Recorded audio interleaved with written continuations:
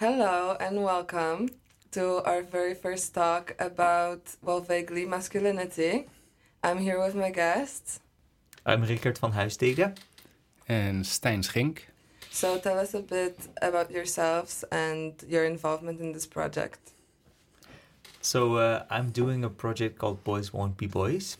And there I try to invite men to talk about their lives. Or maybe sing or dance or act or jump in the air about what it feels like to be a man or what it feels like to not be a man sometimes. Okay. And we're touring with this show, so it became a theater performance. And we're touring through the country to like open up the discussion about masculinity and also free ourselves from the gender norms. I see. So at first it was more of more of an event where people would come and share their experience, and then it became a play. Yeah, like I was a little bit lonely in this subject because I was thinking about it and reading these feminist books and also performing my solo program that is a little bit about gender as well. But then I thought, this is so lonesome to be alone in this topic, and I felt like nobody else was wanting to talk about it. Okay, like when I was drinking beer with my friends, I would say, hey, is anyone else thinking about masculinity? And they would be like, no, we're not. What is that? But then actually I tried to invite people to my house to talk about it. And there were a lot of people who wanted to talk. But we didn't really agree. Or, I mean, we did agree about that we wanted to talk about it. Okay. But we didn't really agree about what is masculinity and what does it mean in our lives. So I just invited everyone to tell their own stories. And then the theater performance is based on all these different stories that sometimes conflict and sometimes combine. I see. That's great. Yeah, beautiful. What about this time? I produce comics for the last 5 to 7 years, and I work with different artists. And I always tackle very difficult subjects, so depression, anxiety, sexual violence, mental illnesses. And when I was working on sexual violence, I financed these projects per project. I rounded it up, and then I decided that maybe I should pay attention on how to prevent it and not only tell the stories of women, but help men. And that coincided with my own development and my own phase in my life. I'm 43, and I figured out that I'm far from perfect and that there's quite a lot of things that I should work on. So I combined this in a project on men. I work with different artists. Now we look at different aspects of masculinity, on being violent, being loving, being intimate, and listening to different voices, and hope to inspire others, but learn for myself, and that's where I'm at. And from this project, I came in contact with Rickert, and we matched. Because some of your stories are basically represented in your play, right? Or you're having a theatrical representations of the 4 stories on masculinity, right? Yeah, exactly. So Stijn has a lot of different people like interviewed, and the stories are made out of these interviews. A lot of men and different people. And so we try to find a way to bring that into the theater so that people don't just read the comic thing, but can also like relate and experience it. Yeah.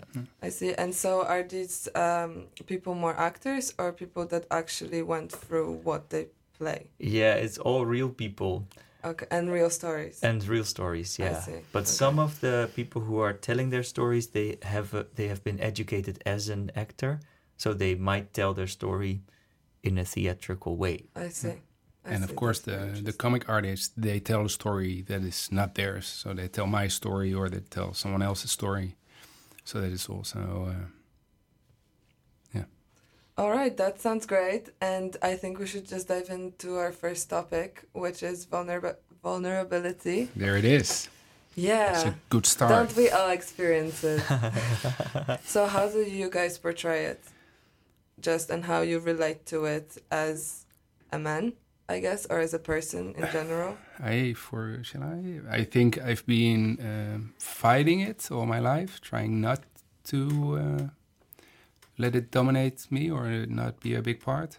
I think that that did a lot of damage to myself and maybe also to my surroundings a little bit.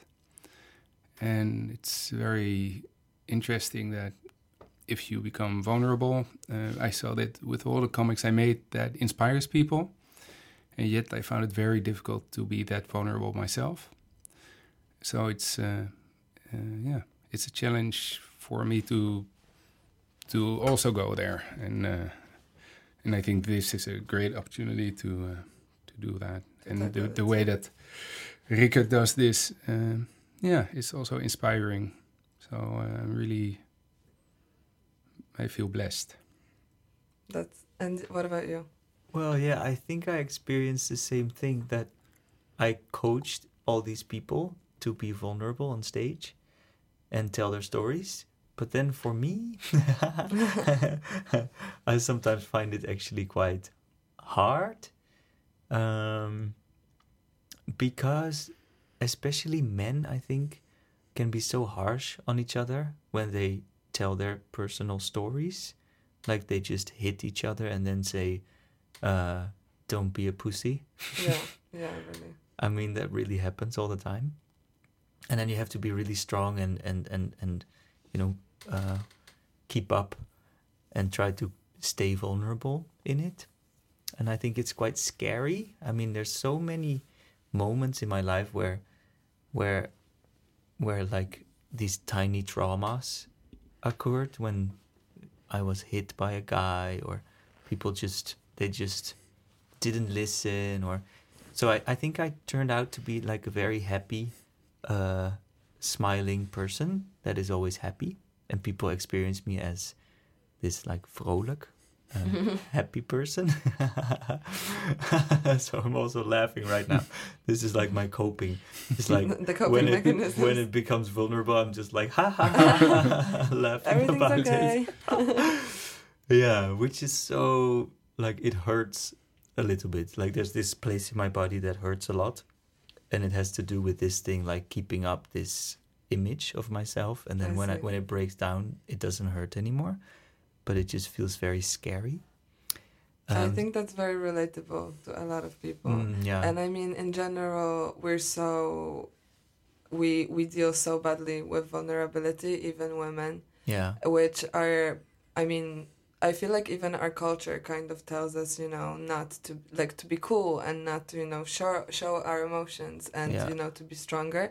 But then men, especially, I feel like even as children, mostly as children, are just being educated to not show emotion in any way, really. Yeah. Even with my own parents, who, are like 47, really not that old, I hear them all the time telling my brother not to cry, or, not to behave in a certain way, or not to behave like a girl. And, I'm just fuming in these moments, but it's crazy because, there's so many people out there that still educate their children like this. And I think it's very much about like the image we have of men and boys that we think like biologically or something, they are very different from women. And then just there's no proof of that. And if you just look at guys, they're actually so vulnerable and so cute and sweet and soft and expressive, especially when they're young, Of course. Like small boys are always crying and dancing and I don't know. So it's very harsh to see how these oppressive things happen in your life, and then you just change and turn into this stereotypical Exactly, being. because I feel like even though maybe, I mean, I'm not a scientist, but obviously there are some differences, biological differences with, for example, I don't know, levels of hormones, which might, give certain tendencies to one gender or the other, but really at the end of the day, these are such minor differences. Details. Yeah, and also like these hormones are interesting because the hormone levels they differ or they change when you're in different circumstances. I see. So it adapts to your circumstances. So if you're playing a lot of soccer games, you get more of this testosterone. So it's also like a self-fulfilling prophecy a little bit. I see. You're like your biological truth or your biological facts, they change with different behavior. Yeah.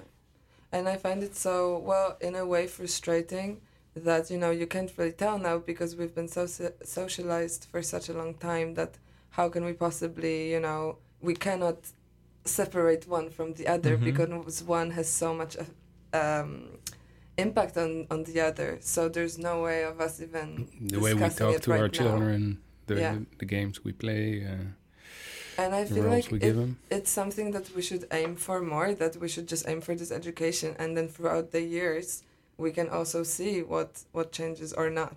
Yeah, You know? and I'm so happy with this project and the projects that Stein and me are doing separately as well, because if you're together in this topic and you just meet each other sometimes and you know that you want to change this gender norm, it gives so much space and so much opportunity to be vulnerable to each other. Like Stein and I talk about how we feel, how are you doing, how's your sex life, things like this. But for me, it's actually also very exciting is not the right word. Like anxious, no, like nerve-wracking. It's too big, but I mean. Like overwhelming sometimes. A little bit, yeah, to be able to talk about it. Sometimes I feel like, wow, how is this possible that men are talking about it? Even us, I think, are still. And everyone wants to talk about it. It's if you share, everyone is willing to share, or as long as there's this safe space that you can share, and you need these examples of men who are doing it and are not outcasted and are not called horrible names and are still strong and are still happy or are still vulnerable. So I think there's this whole scene, they always talk about safe space, and that is sort of a hoe heet dat? Hoogdravend. It sounds a little bit too spiritual, I think, for many people, this safe space, but it really resonated with me when I opened up to it, that you can actually have a place where it's okay to share, and then people change, and it doesn't only have to be in a spiritual center. You can just do it on the street. If I show someone a comic where I'm really open, or I tell them about my fears, people do open up. And I think, you didn't really talk about the Boys Won't Be Boys, but this is the collective of just men that all come together and decide that they want to share something. And Rickert is just giving this safe space where you can do this and a platform. And it's so different. And there's something there for everyone. And sometimes it's high art and sometimes it's just low art, but it's all real. And that is... inspiring. That's really interesting as well to think about, because we don't talk about, I feel like we don't talk about it enough, and we don't talk about it enough even from, a feminist point of view. We always talk about female oppression, which, doesn't discredit that, but a part of it is also the way, men are losing on this equation. Yeah. With being vulnerable. With not being able to be vulnerable, actually. And there's very little help, or you need to go to a shrink or a psychiatrist. But it's difficult to find help easily. Maybe it's a little bit... But I typed in, which is not the case, but I typed in, I violated a woman, and I feel horrible. What can I do? How can I... And I tried this for, I think, 10, 15 minutes with different sentences. And it only directed me to websites that helped women. Yeah. And I said, no, I'm a man and I raped a woman and I need to deal with this. And there was nothing there. It sort of shocked me that even if you are very explicit about you needing help, even the World Wide Web doesn't know how to deal with that. Yeah. Not even like websites saying who to call or what to say or explain anything. About Depression lines. That's the telephone line for if you have suicidal thoughts. That comes up then. And obviously, we don't mean that because I feel like now we live in this stage where it's really hard for males to kind of speak up because they're, especially white, educated males. And I think that many times, whatever they struggle with is discredited because on behalf of other issues, which, in some ways it's obviously understandable. Yes. But in another's, I think that there's space for everyone's problems and for the effects of everyone's issues. And feminism is not just about empowering women. It's about, gender equality. So I feel like it's really important to tackle these things because also it results in many problems. I feel like if males don't deal with their vulnerability in the right way, don't you think that maybe if, you would have known that earlier in your life, it would have prevented certain situations? Maybe if you want to share like an experience. I will give you my about white men. White men have it really difficult and they really need help, but they don't have it as difficult as other groups.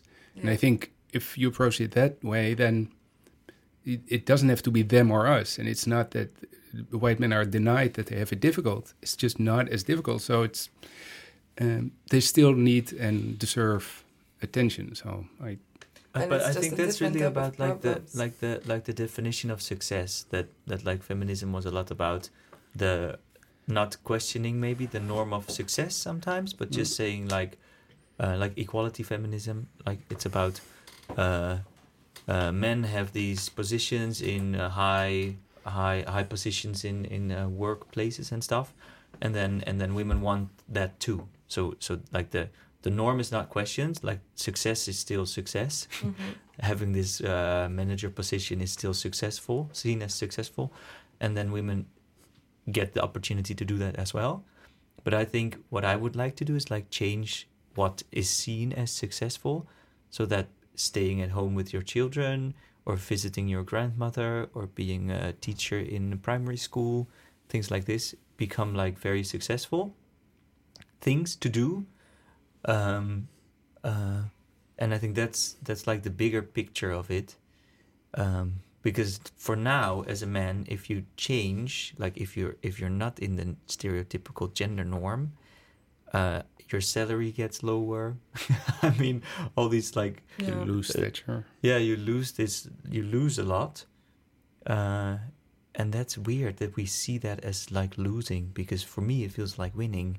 Yeah. For me, it feels like winning to not have this position and to not neglect my family and feelings, and to visit my grandmother feels like winning. And how do you feel about it, having children yourself and having your own family?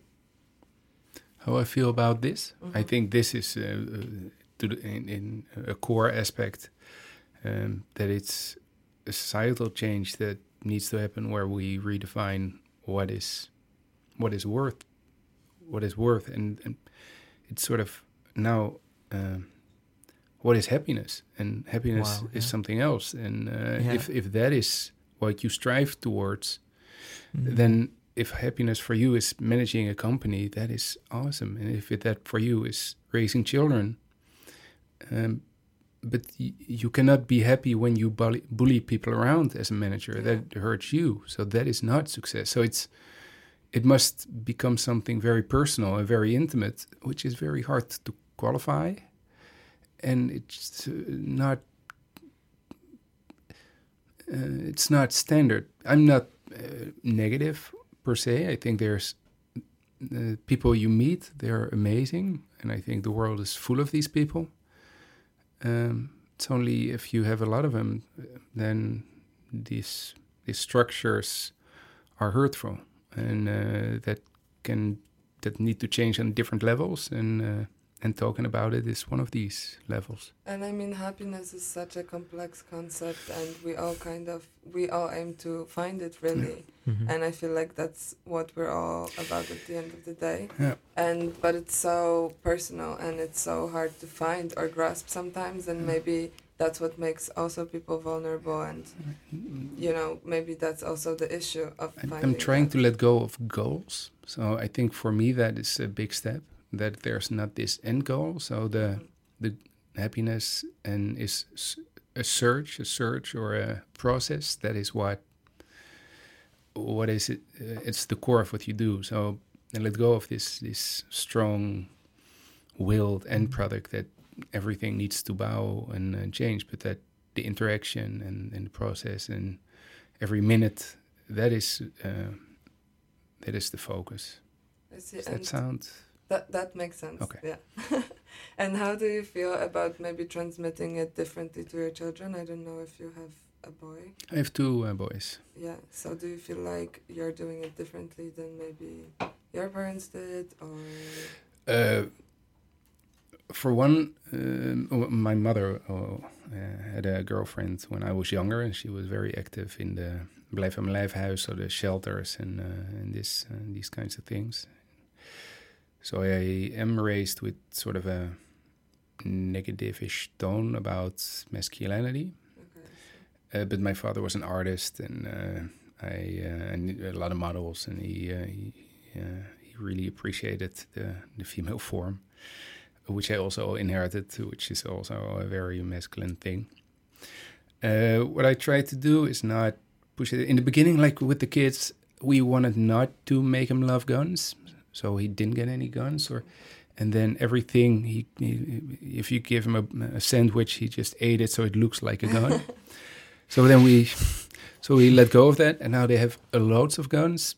But yeah, we also there's also room for crying and being vulnerable, and so I think it's mainly about talking, not judging them for the one or the other. So you didn't think that you should, I don't know, maybe speak to them a bit more about it? You think it's just... Well, I'm doing a lot of comics since they are young, so on sexual abuse and violence and what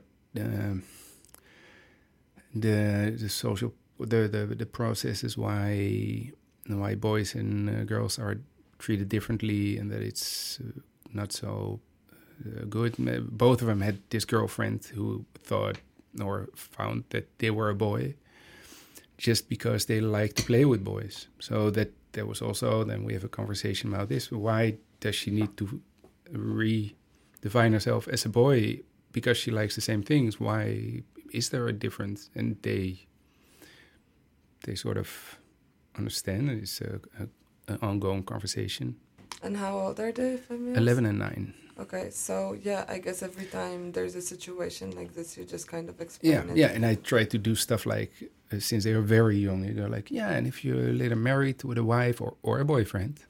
So in that case, it's sort of a fun, but you still give them this open view. That it's not imposed, because I feel like it's hard to sometimes even realize right now. Yeah. And we even have these words for it: feminist,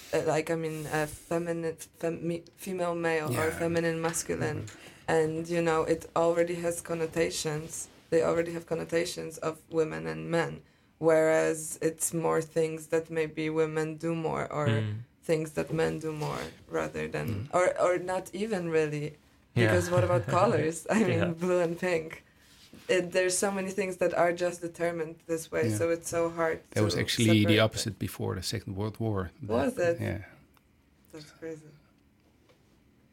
But I think, like, for me as a child, I do remember that I felt really depressed, like when I was 6 or something, and I couldn't sleep, but I really didn't feel any space to talk with my parents about it.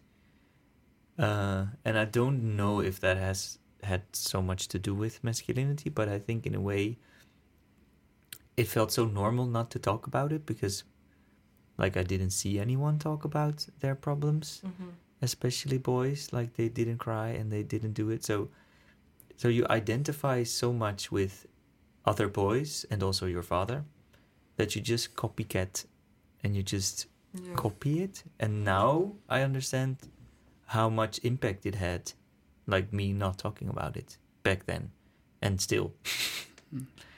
Yeah. And that's for me as a female. I mean, not for all the females, of course, but so I speak about my problems all the time to all of my friends. And, you know, I always have like just a network of friends where we speak about everything, all the little details. And it just feels so good sometimes to just verbalize some of my thoughts just because to let them out there and either realize how ridiculous they are or how meaningful they are or anything. And we're very social creatures. So I feel like for me, it's insane to hear that, you know, there needs to be a collective of men so they can speak about their feelings, which is very positive. Or men groups.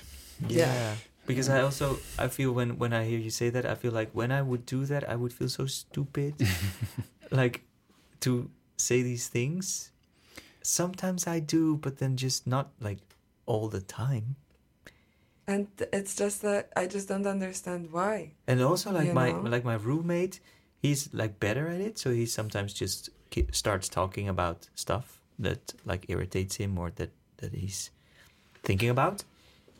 And then I feel this like, I feel some sort of frustration about it or something. I just think like, oh, this whining is so much. But then I don't like consciously think that. I want him to talk about it and I want to talk about my own feelings as well. But there's this sort of thing in my body that just cramps, like that gets tight and just feels like, this is stupid or this is weakness. And I mean, to some extent, we all feel that. It's just that you need to remember that we all feel that. And literally. that you can move through it, actually. Yeah. Because I'm moving through it. Congratulations. Thank you. Yeah.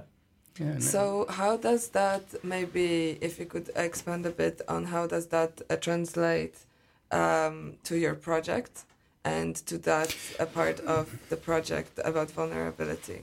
The thing that listening to you, what I think is, what I thought up is being vulnerable. It's feminine. Women can do this, and then men can do this also. But then it's very much LGTB. So sexuality is sort of your sexual preference is then sort of connected to being vulnerable, which makes it even more difficult because then you sort of divert from your straight identity, which is very important for many men.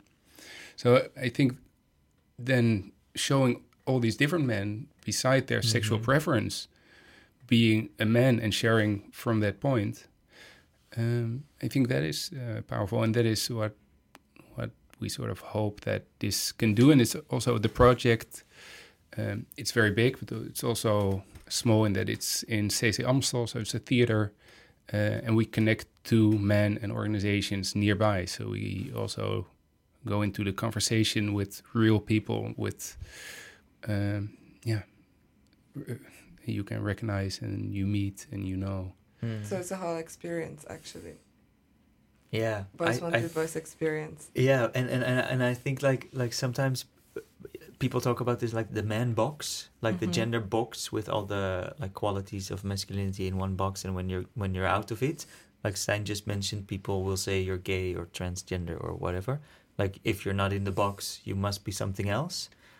And I think what we try to do is just put so much more inside the box. Yeah. Just to stay in the box and to be vulnerable in the box so that just the whole interior of the box changes. That's a and great maybe metaphor. It will break down, you know, but for now we just try to put some more diversity inside of it.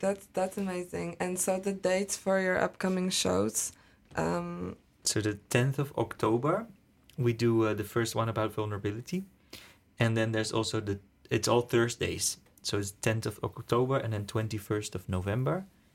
And then later on 16th of January and 5th of March. Okay, cool. So it's the whole year can through. You repeat just the location so everybody remembers? It's CC Amstel. I don't know the address, but it's CC Amstel. It's in The Pijp in Amsterdam, like Amsterdam South. Close Near to the the Amstel. Amstel. Yeah. Okay, that sounds great. And we'll wrap it up for today. And in the next episode, we're going to be talking about Sexuality. very interesting, juicy. I can't wait.